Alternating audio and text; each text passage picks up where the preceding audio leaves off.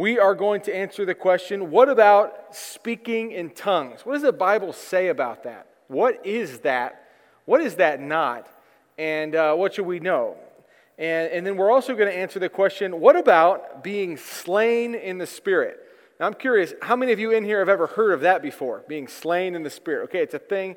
It's out there in the world of Christendom and churches, on TV, being slain in the Spirit. We're going to figure out, what does the Bible say about that? And what is that? And is that something we should do or not do? Or is that okay or not okay? What is it? And then the last question I want to address tonight is that question of the unforgivable sin. When it comes to the topic of the Holy Spirit, there's a part of Scripture where somebody is blaspheming the Holy Spirit, and Jesus says it's unforgivable, it's unpardonable.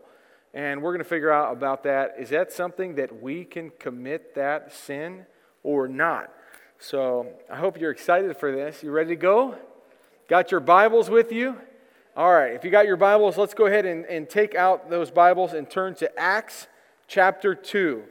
Acts chapter 2. I've got two goals for tonight, two things. If we accomplish this, we'll be doing just fine.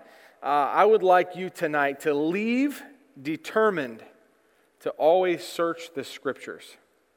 Leave determined to always search the Scriptures. And then the second goal for tonight is that we would just simply learn something. Learn what the Bible says about these controversial issues. If we can determine to search the Scriptures and we can learn something tonight, we did a good job together. I want to talk to you here at Fellowship. There has been a rich history of valuing the truth. The truth. And when we say the truth, we're not saying what you think is the truth, or what the world says is the truth, or what you hear on the news as the truth. During the last few years in politics, there was some new term that came out called alternative facts, right?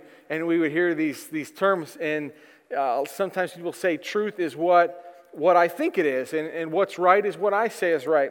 Well, here's where we're going tonight, and I just want to clarify where we stand, is that we're truth sharing. That means we believe the Bible has the power to transform lives, and it is our authority above culture, tradition, and opinions.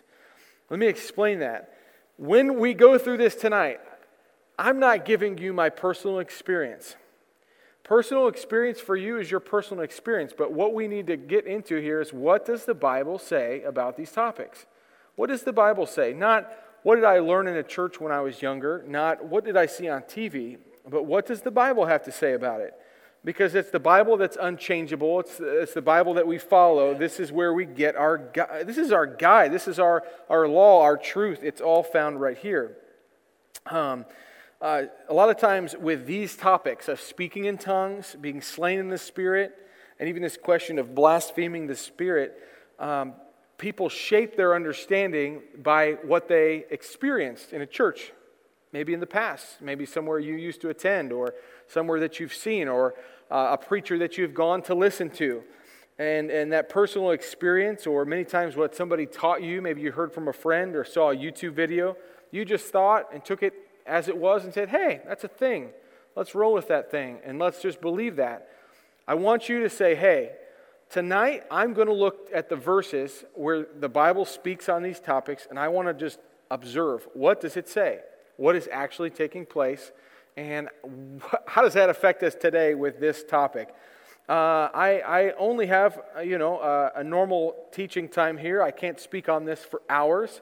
But in the time we have, I'm going to answer these three topics and these three questions. So here's where we're going, and here's what you always need to remember is, what does the Bible say? So here tonight, why don't we just get that in our minds and say it out loud together. What does the Bible say? Let's try it again.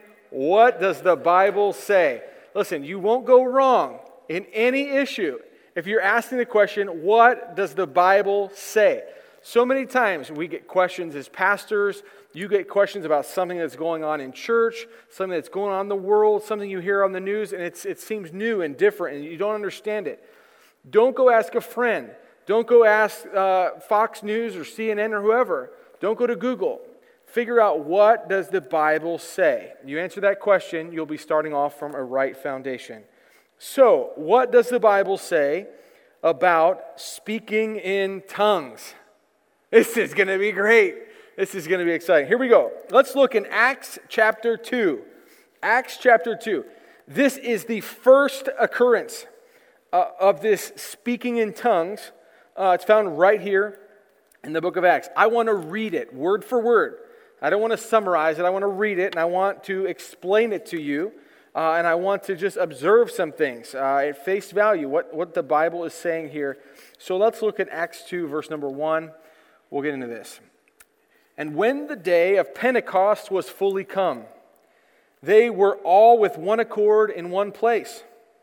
And suddenly there came a sound from heaven as of a rushing mighty wind, and it filled all the house where they were sitting.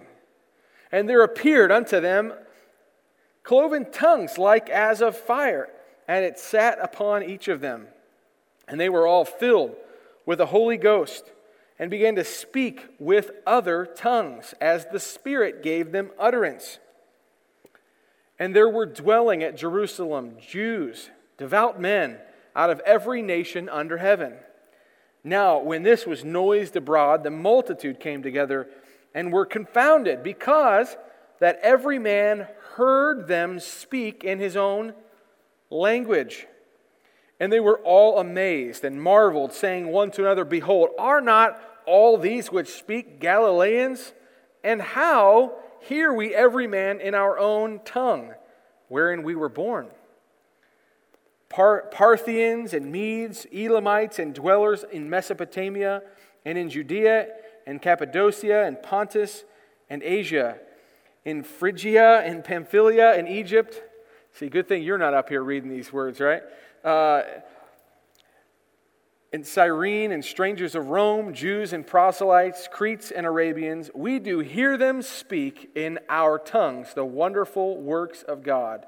And they were all amazed and were in doubt, saying one to another, What meaneth this?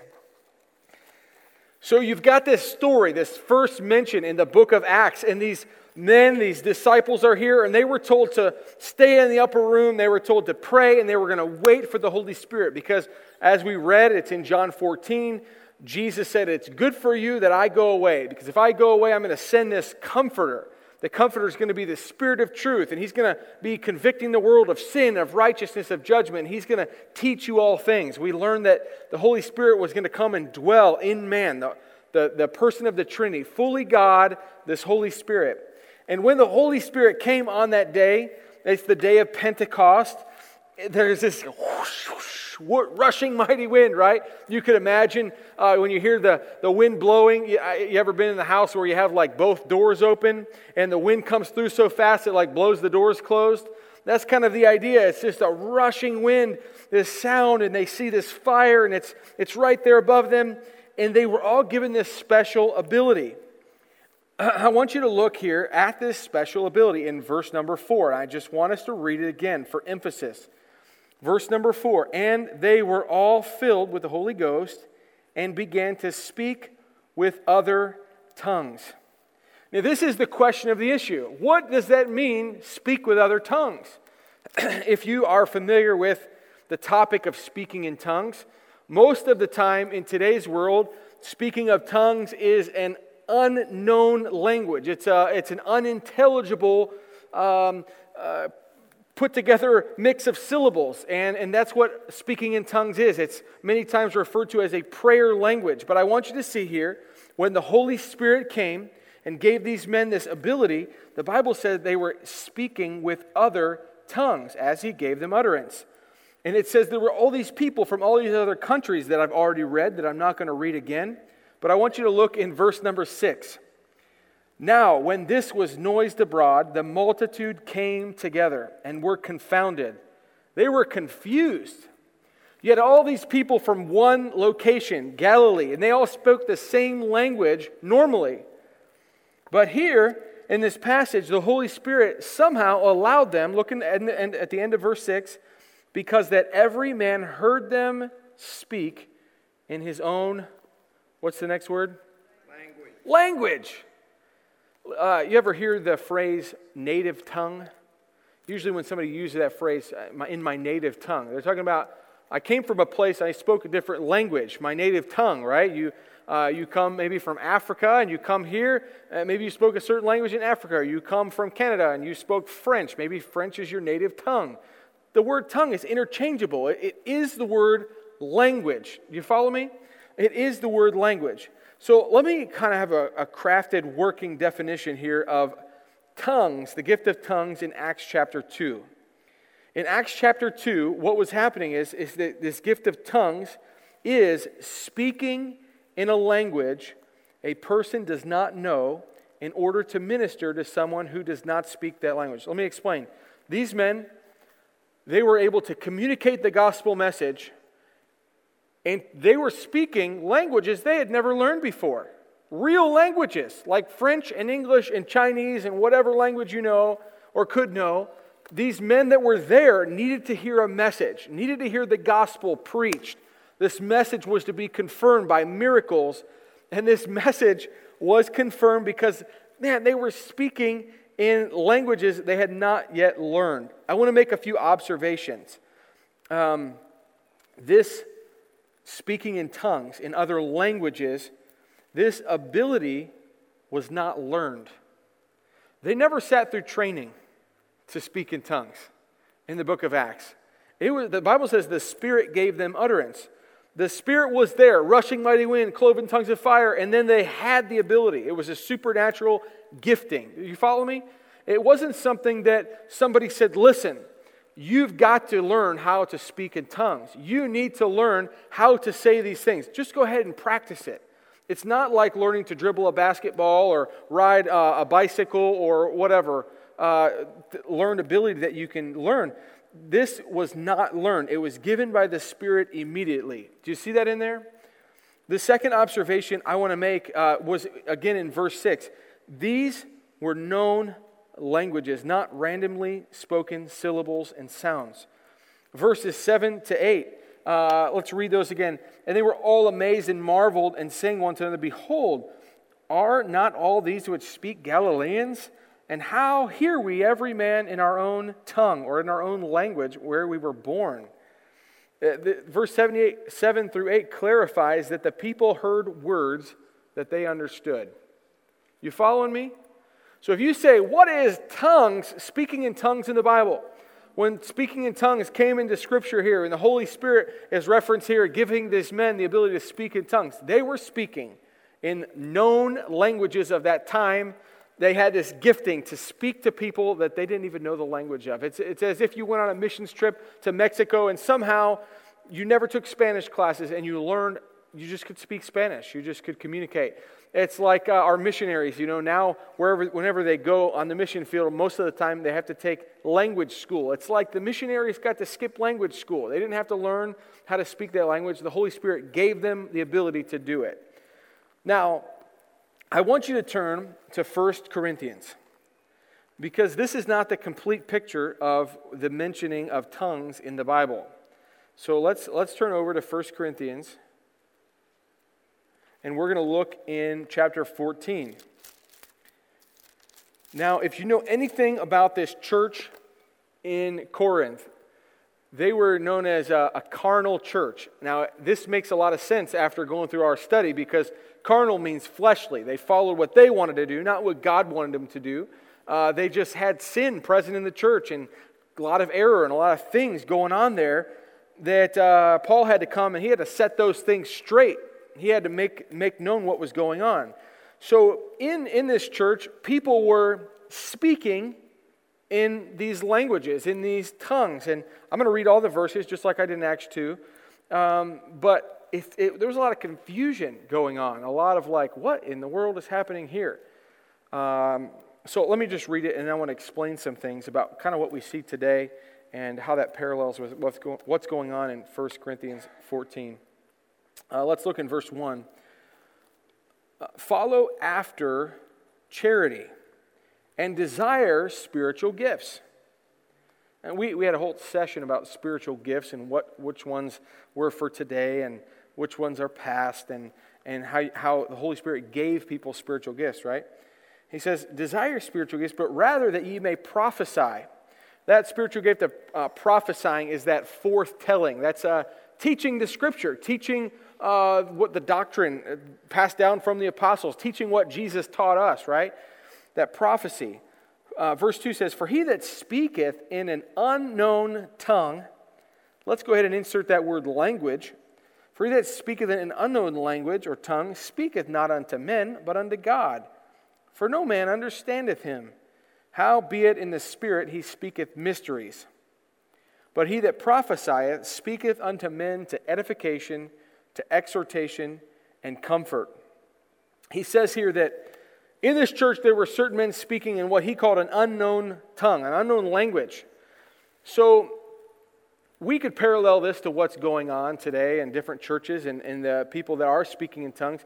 Let's say it is those unintelligible syllables. Many believe that that is a language that only God can understand. It's coming out of them and the Spirit gives them utterance, what have you. But the Bible here says that these men, they're speaking. Nobody in the church understands what they're saying, but only God does. It's mysteries.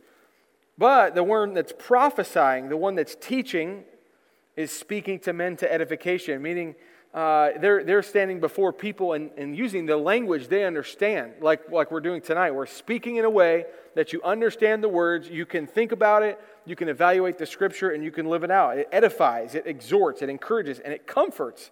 Verse number 4, "He that speaketh in an unknown tongue edifieth himself, but he that prophesieth edifieth the church."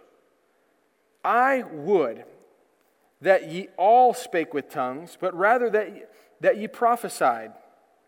For greater is he that prophesieth than he that speaketh with tongues, except he interpret, that the church may receive edifying.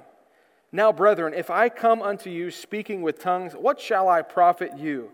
Except I shall speak to you either by revelation, or by knowledge, or by prophesying, or by doctrine. Now, let me make a few observations here. Nowhere in this passage is Paul ever clarified to say what this unknown tongue is. Many would use this to defend or use this to explain speaking unintelligible syllables, put together, speaking in tongues as of today. But he just says you've got people in the church that are speaking an unknown language. We got English-speaking people here, mainly. I don't know. Does anybody in here, by chance, speak a different language? That'd be interesting. Anybody? Does everyone in here understand English? Raise your hand. Okay.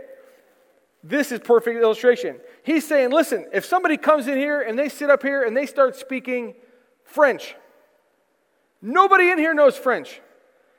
They're not helping the church, they're helping themselves. They may speak something and the only person in the whole church that understands them is them. That's what he's saying here. He said, I would much rather everybody prophesy or teach or speak in English, speak in the language that's known to the people. He said, what does it profit you? In verse number 6, except I shall speak to you either by revelation or by knowledge or by prophesying or by doctrine. According to Paul, speaking in tongues is valuable to the one hearing God's message in his or her own language, but it is useless to everyone else unless it is interpreted or translated. And I know many times here in this church and even on the mission field, Pastor Tony, I know, has experienced this. You go to a place where they speak a different language and you speak English. I had this experience when I went to the Czech Republic, and I spoke to a whole crowd of people that they did not speak English. It wasn't their language, but I spoke with an interpreter. Somebody was explaining to them the teaching that I was teaching. And that's what's going on here in this passage. It's describing, all right, some of you are taking this gift of tongues and you're speaking in all these languages, but nobody understands you. And it would be better that you teach to exhort with an interpreter. So everybody in the congregation understands. Let's look at verse number 12.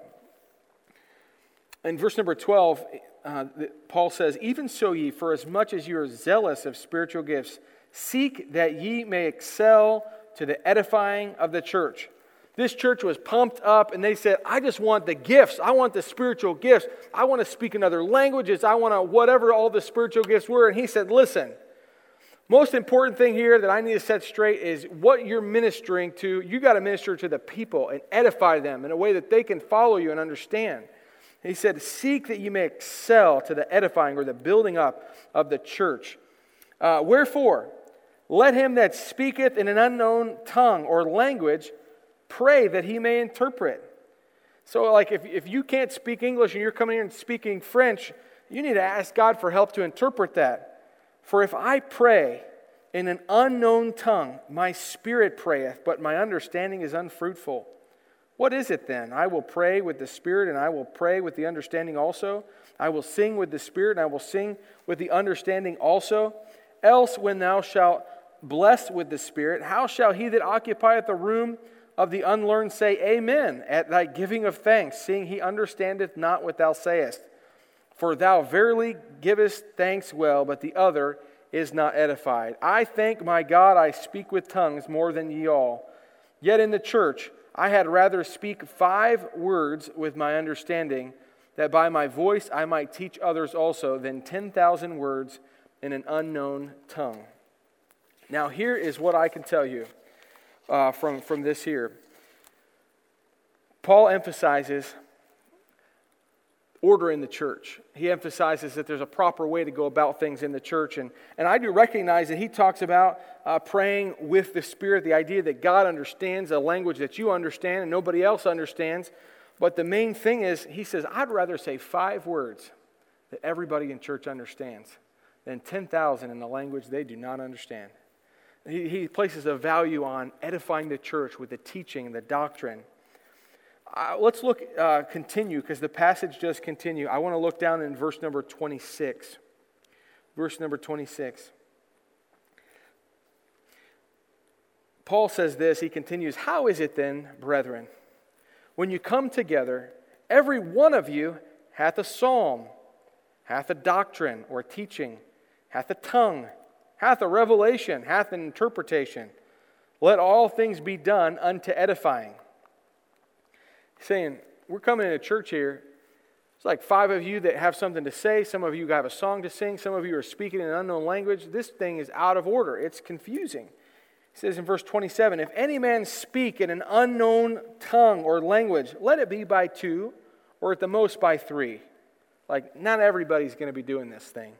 1, 2, 3, that by course, and let one interpret. But if there be no interpreter, let him keep silence in the church, and let him speak to himself and to God. Let the prophets, or those that are proclaiming God's word, those forth tellers, speak 2 or 3, and let the other judge. If anything be revealed to another that sitteth by, let the first hold his peace. For ye may all prophesy one by one, that all may learn, and all may be comforted. And the spirits of the prophets are subject to the prophets. For God is not the author of confusion, Amen, but of peace, as in all churches of the saints. I want to pause there and just highlight this verse 33. God is not the author of confusion.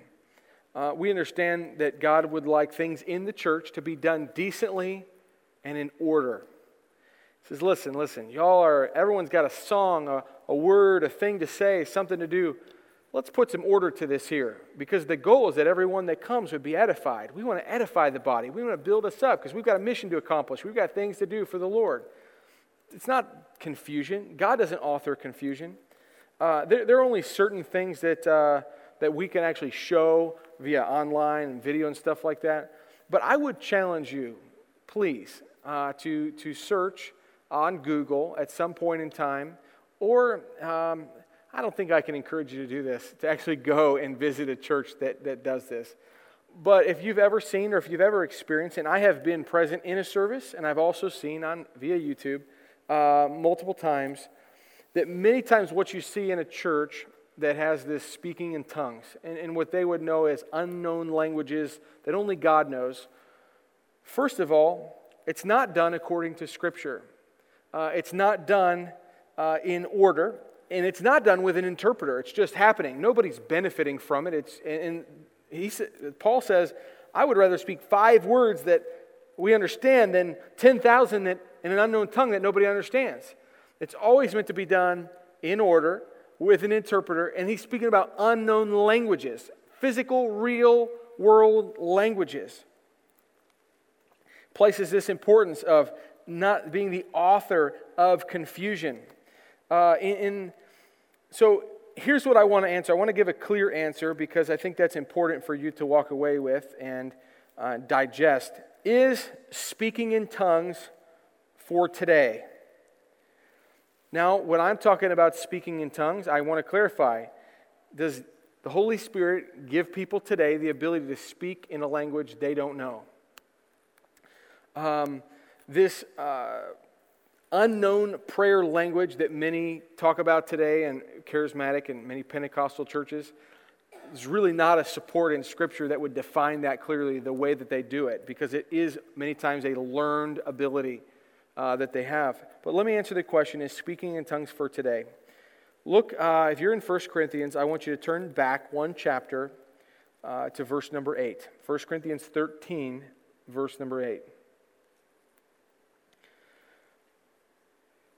The Bible says, charity, love, never faileth. But whether there be prophecies, they shall fail. Whether there be tongues, they shall cease. Whether there be knowledge, it shall vanish away. This verse is definitely in context of 1 Corinthians 12, where it's introducing the fact that the Holy Spirit gives to the body spiritual gifts. And these certain gifts are mentioned here, saying that there will come a time that these gifts will stop. Look in verse number 9. For we know in part, and we prophesy in part. But when that which is perfect is come, then that which is in part shall be done away. So in 1 Corinthians 13, the Bible makes it clear that at some point in time, tongues will cease. Often this verse, when in that phrase specifically, when that which is perfect is come, is believed to be the complete revelation of God.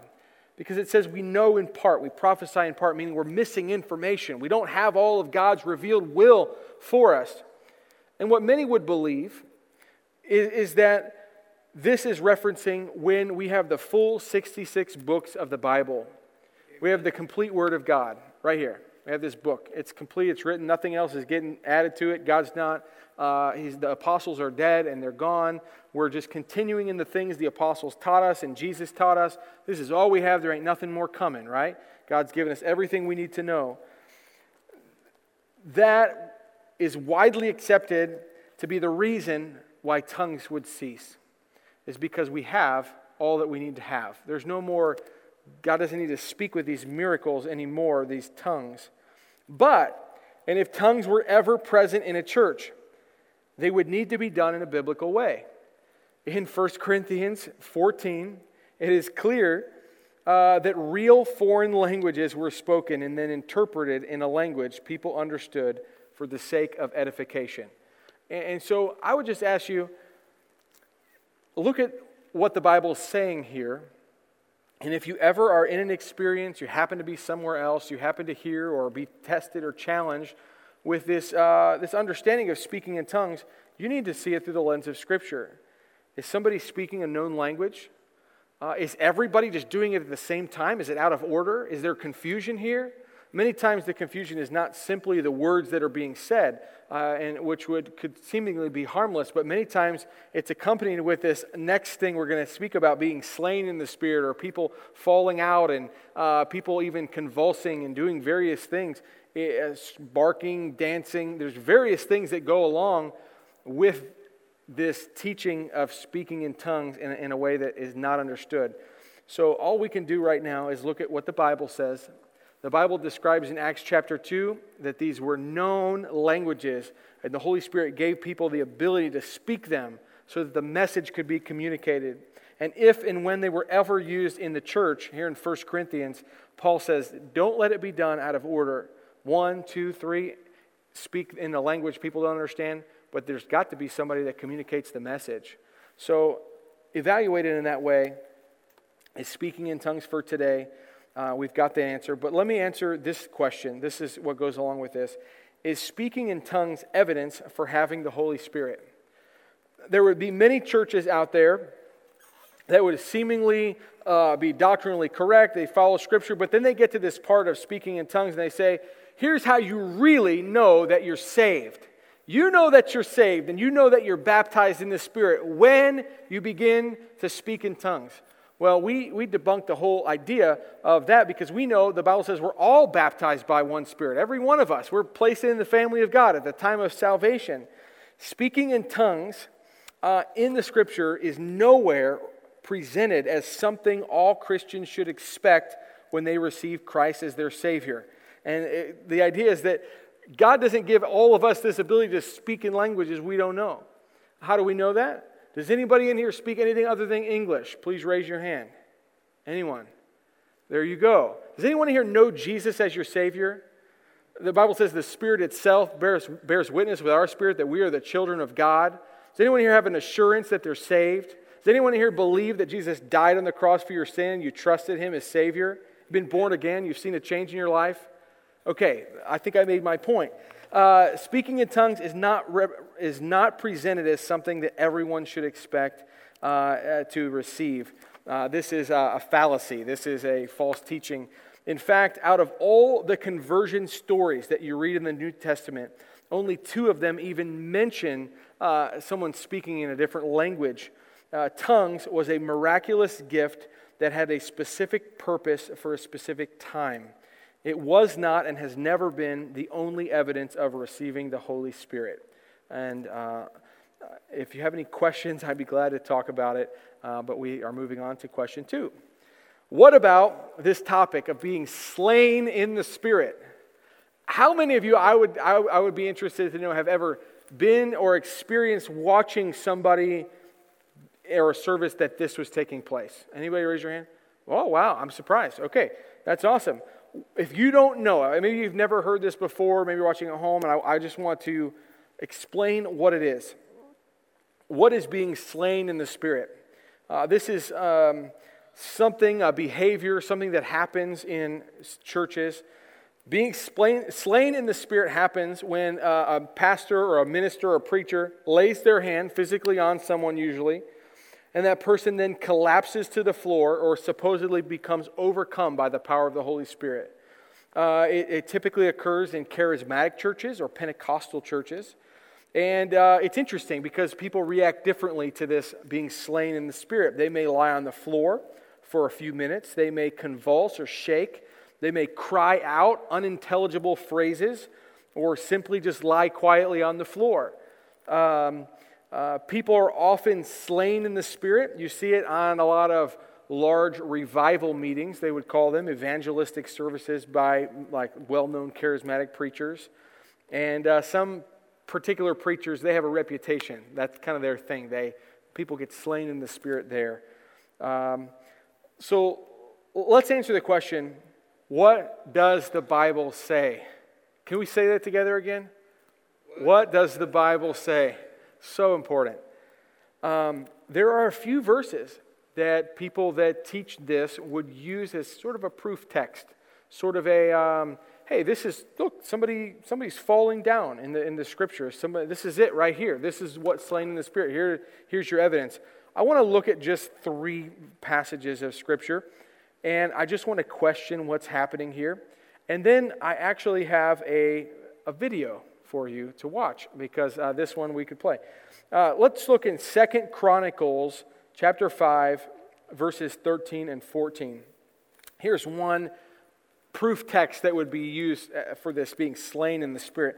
The Bible says, "It came even to pass as the trumpeters and singers were as one, to make one sound to be heard in praising and thanking the Lord. And when they lifted up their voice with the trumpets and cymbals and instruments of music, and praised the Lord, saying, For He is good, for His mercy endureth forever, that then the house was filled with a cloud, even the house of the Lord, so that the priests could not stand to minister by reason of the cloud, for the glory of the Lord had filled the house of God." So you've got this instance where the presence of God and way in the shape of a cloud fills this area. And in this verse, in verse 14, this phrase that says, so that the priests could not stand to minister. Some say, hey, look, there it is. God's presence came and they could not stand. I want to read through these three proof texts, and then I want to make some observations to all three of them. Let's look at another verse that's used to explain this. Revelation 1:17.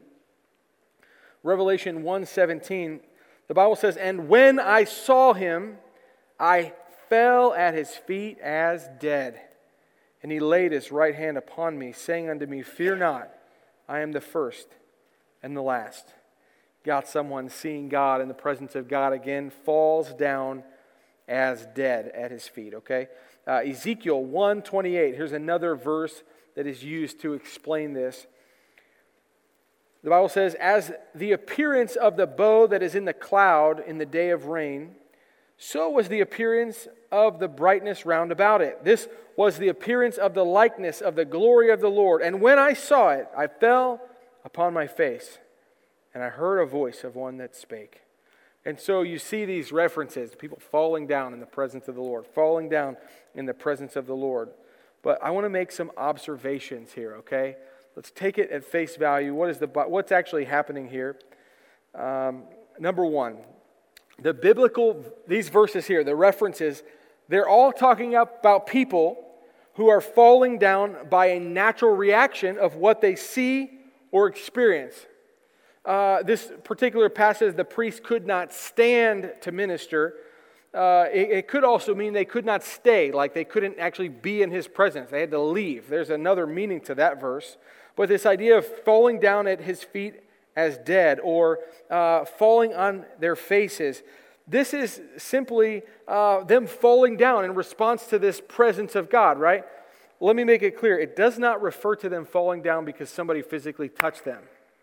Let me also explain. This is not at all in a passage speaking about the New Testament church. Do you notice that? It's just somebody falling down in the presence of God.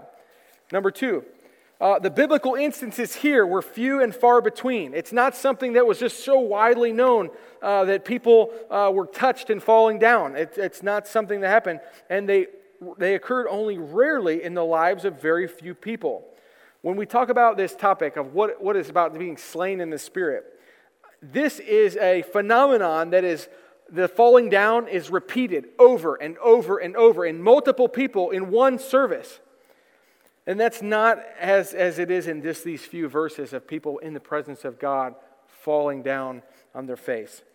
It's this phenomenon happening to many, not to few. And then also, I want to point out that in these instances, the people are falling on their face at all of whom or what they see. In the slain in the Spirit phenomenon, these people fall backwards with people catching them behind them. That these people that catch them have a title many times as the catcher. It's a thing that they practice. Like we practice here at our church, we have somebody that walks the pulpit out and sits it on the stage. It's a job. We pre-planned it. We know who's going to do it. In the churches that practice being slain in the Spirit, it's not a natural reaction to the presence of God. It is a pre-planned person that's going to catch them. And it's a repeatable thing that they're doing. It's not represented in these verses here.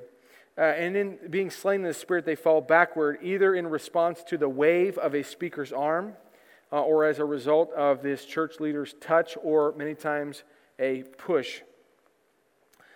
All right, y'all still with me? This is a lot, isn't it? I just want to make it clear, and I want to explain it to you. Here's a quote of something that I really couldn't put into my own words, but a quote that really just struck with me. We must remember that the church, that's us, we're the New Testament church, is only obligated to follow those instructions clearly given to us in the New Testament that apply to the church. We have to be wise that not everything, just because it happened to one man in an Old Testament experience, doesn't mean that applies to us in the church. You follow me? It was particular to that time, in that instance, in that situation. We cannot apply an Old Testament event in Israel to the New Testament church with a haphazard disregard of context and dispensation. So I want to read a passage of Scripture, and I just want to help that make sense to you. In 1 Samuel 19, something happened to Samuel when the Holy Spirit came upon him.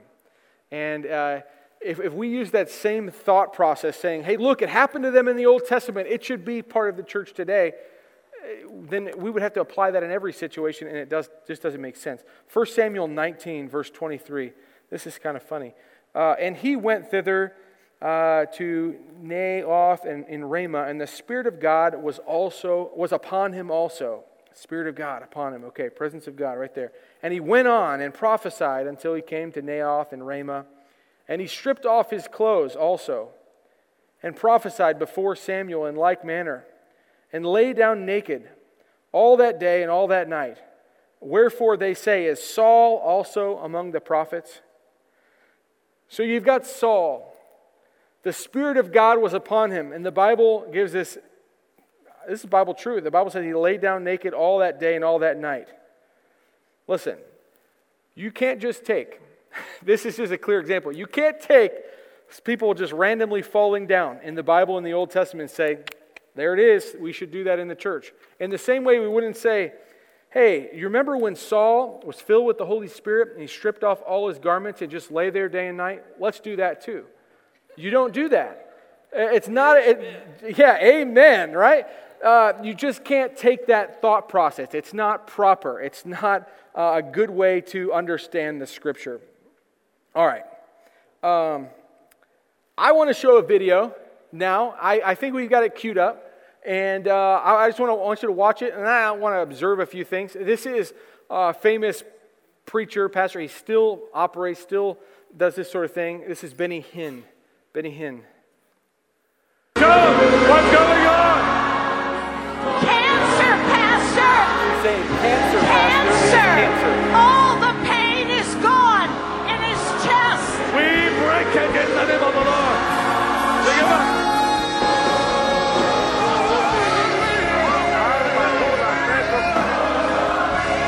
Holy, holy. What's going on? Lupus, all the pain is gone.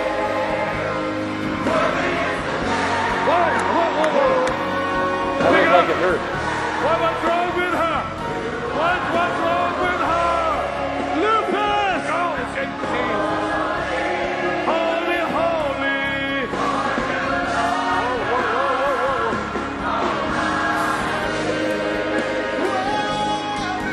Yeah, guys. Whoa. Worthy is the Lamb. All right. Thank you for showing that. We could watch that it goes on for a long time, and various people come up. There's a boy that comes up later that says he couldn't speak, and he had a stutter, and you got that lady, she had lupus, and the thing about this is many people have sued churches that do this because they've been injured. And you have to ask yourself, what does the Bible say? This behavior of a pastor taking their hand and putting it on somebody and that person falling out in the hands of someone else, you have to ask the question, does the Bible ever instruct us to do that? The answer is no. There is no scriptural evidence.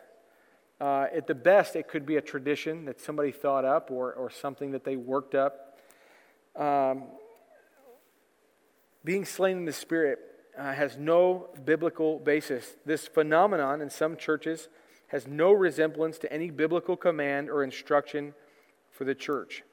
It is founded upon emotionalism, personal experience, and popular charismatic evangelists. Being filled with the Spirit is not evidenced by such things like this. The Bible doesn't speak about that. The fruit of the Spirit is evidenced. Being filled with the Spirit, walking in the Spirit, having the Spirit is evidenced by a life that overflows with the Word of God in such a way that it spills over in our life. Listen, when you walk in the Spirit, you will not fulfill the lusts of the flesh. Nowhere in the Scripture does it say when you're touched by a pastor and the Holy Spirit overcomes you, you're going to fall out and shake. And I challenge you to find a Scripture that says that. this is something where we need to pay attention to because we don't want to be confused. Many people are confused and they want something. They want the Holy Spirit. They have a void in their life that they're not satisfied, so they show up at a church one day. Maybe it's the church down the road, and they're doing stuff like this. The problem is, none of that's found in Scripture. We have to be a Bible-believing people, or else you're just making it up, okay? There is no evidence for this. I would encourage you, I think it may be in the description or in the comments, or maybe we'll add it. There is a really awesome 8-minute video by a gentleman, and I'm forgetting, his name is Alan Parr. He is a really clear Bible explainer, and he gives 8 reasons why this is unbiblical, but he explains it so succinctly. So if you ever need to go back and say, what about that stuff again? How do I get an answer about that? Just go back to the link and watch his video, honestly, because it's succinct. You're welcome to rewatch this, but it's very clear, and you could share that with somebody if you have discussions after this. But that is helpful for me. All right, let's get into the third question tonight. That was a fun one, but I tell you what, just because it's happening doesn't mean it's biblical, okay? Right. Just because you see it on TV and it's popular and all these people are accepting it doesn't mean it's right. If we took that logic that we sometimes have in the church and take it into every other area of life, then we would be pro-abortion and all sorts of other things. You know, just because people say things and shout it loudly and publicize it does not make it true. You have to ask the question, what does the Bible say? All right, let's look at this last question here that we said we talk about. What about the unforgivable sin, blaspheming the Holy Spirit? This one's easier, okay? Easier answer. Mark chapter 3, verse 22. Mark 3, 22.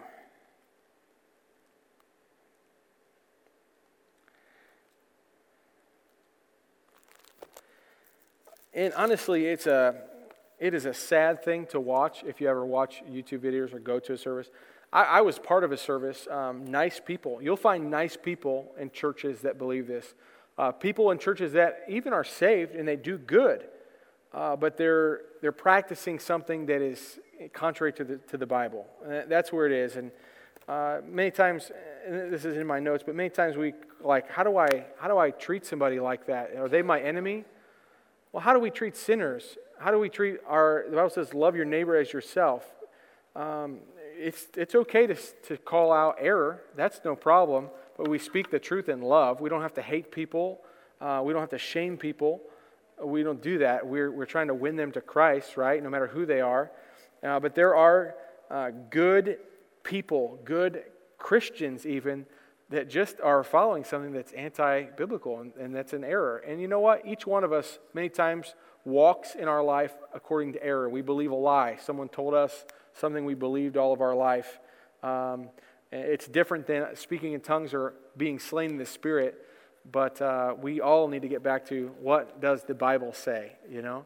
I am who you say I am, you know? We need to believe what God says about us and what He says about our behavior in our life.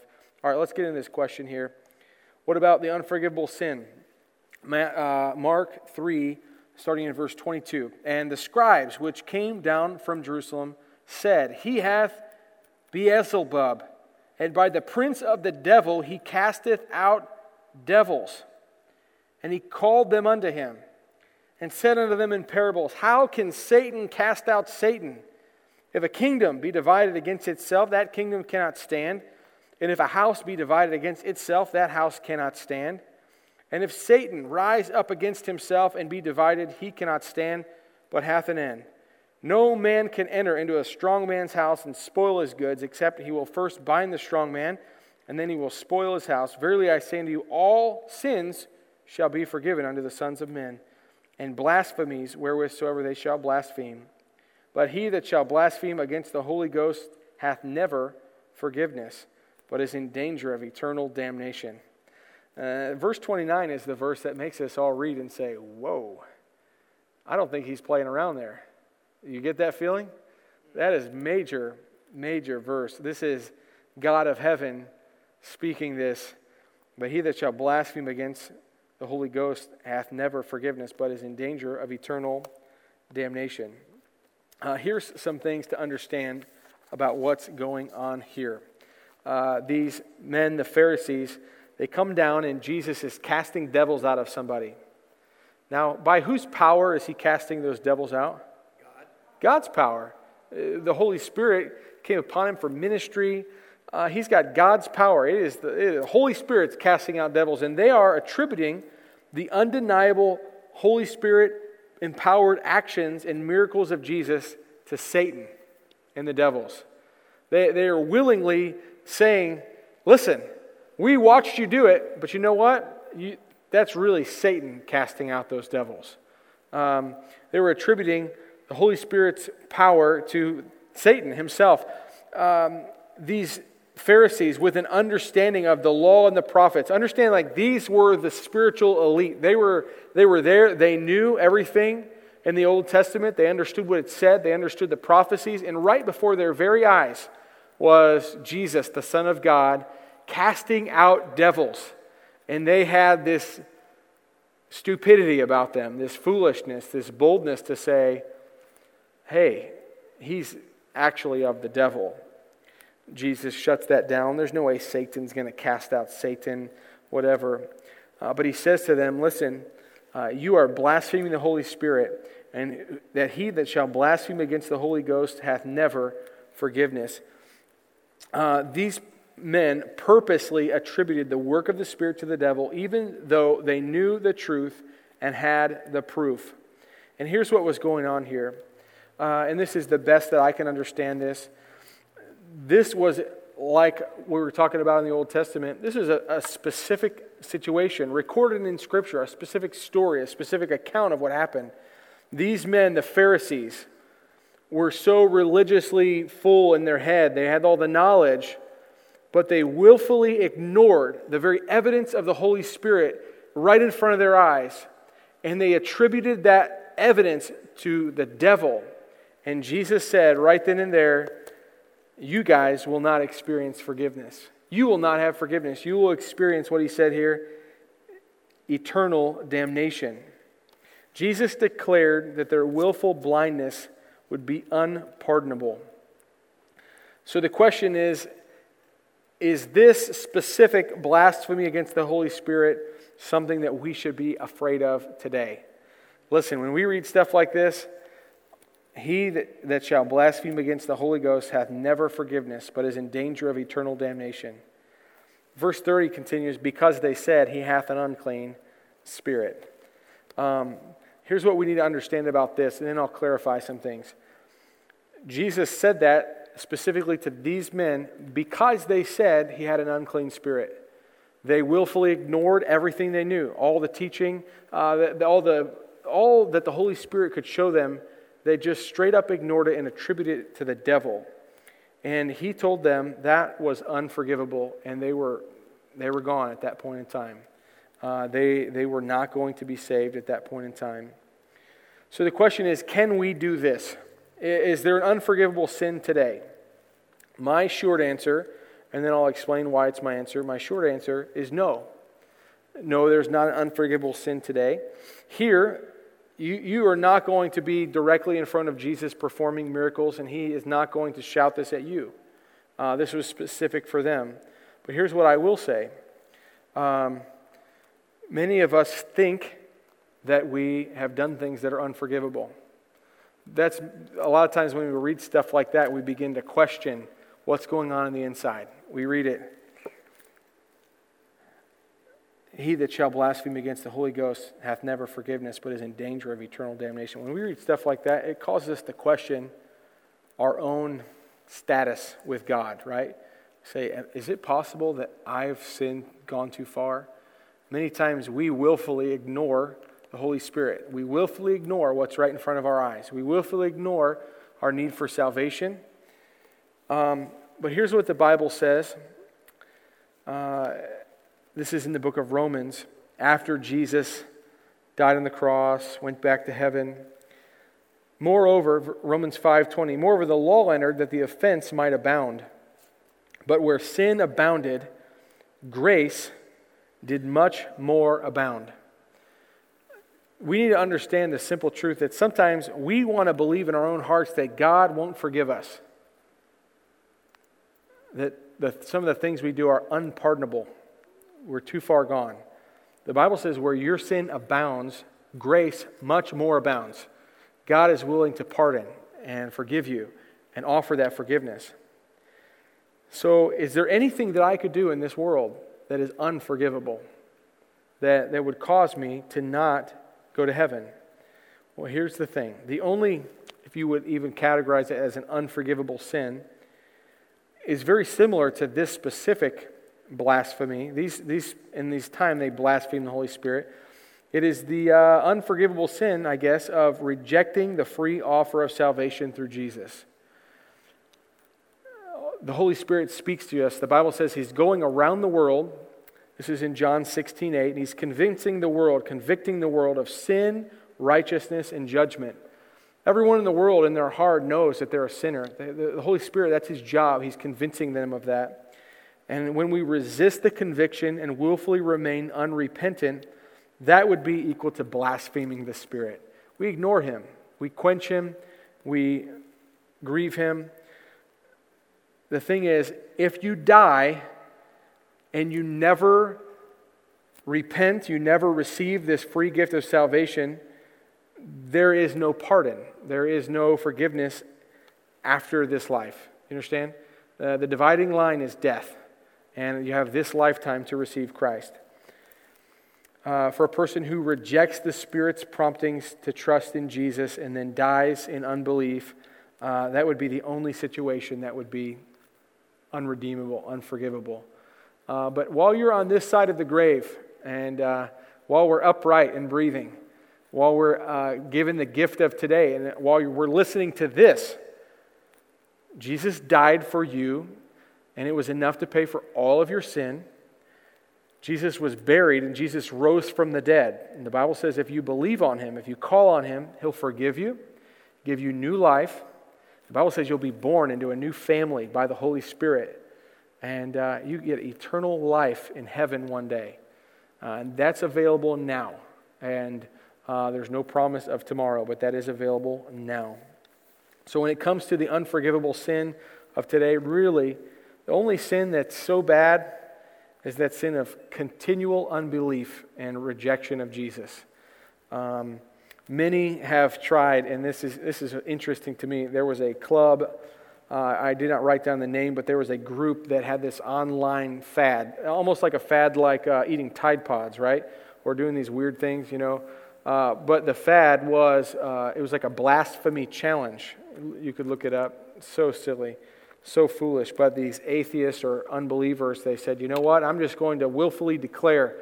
In the same way that somebody that get baptized declares, I'm following Christ, they said, I'm going to get online and declare, I will not follow Christ. And they said, today I'm blaspheming the Holy Spirit. And they tried to reproduce what happened in the book of Mark and also in the book of Matthew. But that was specific to that time.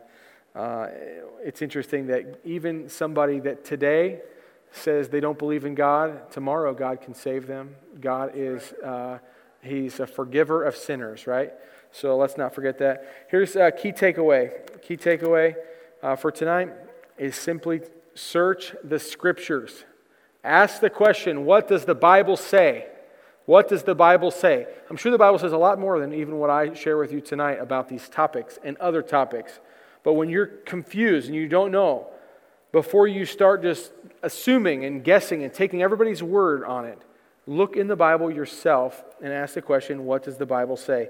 Ephesians 4, verse 14, talks about how God gave pastors and teachers to the church for the perfecting of the saints, for the work of the ministry, for the edifying the body of Christ.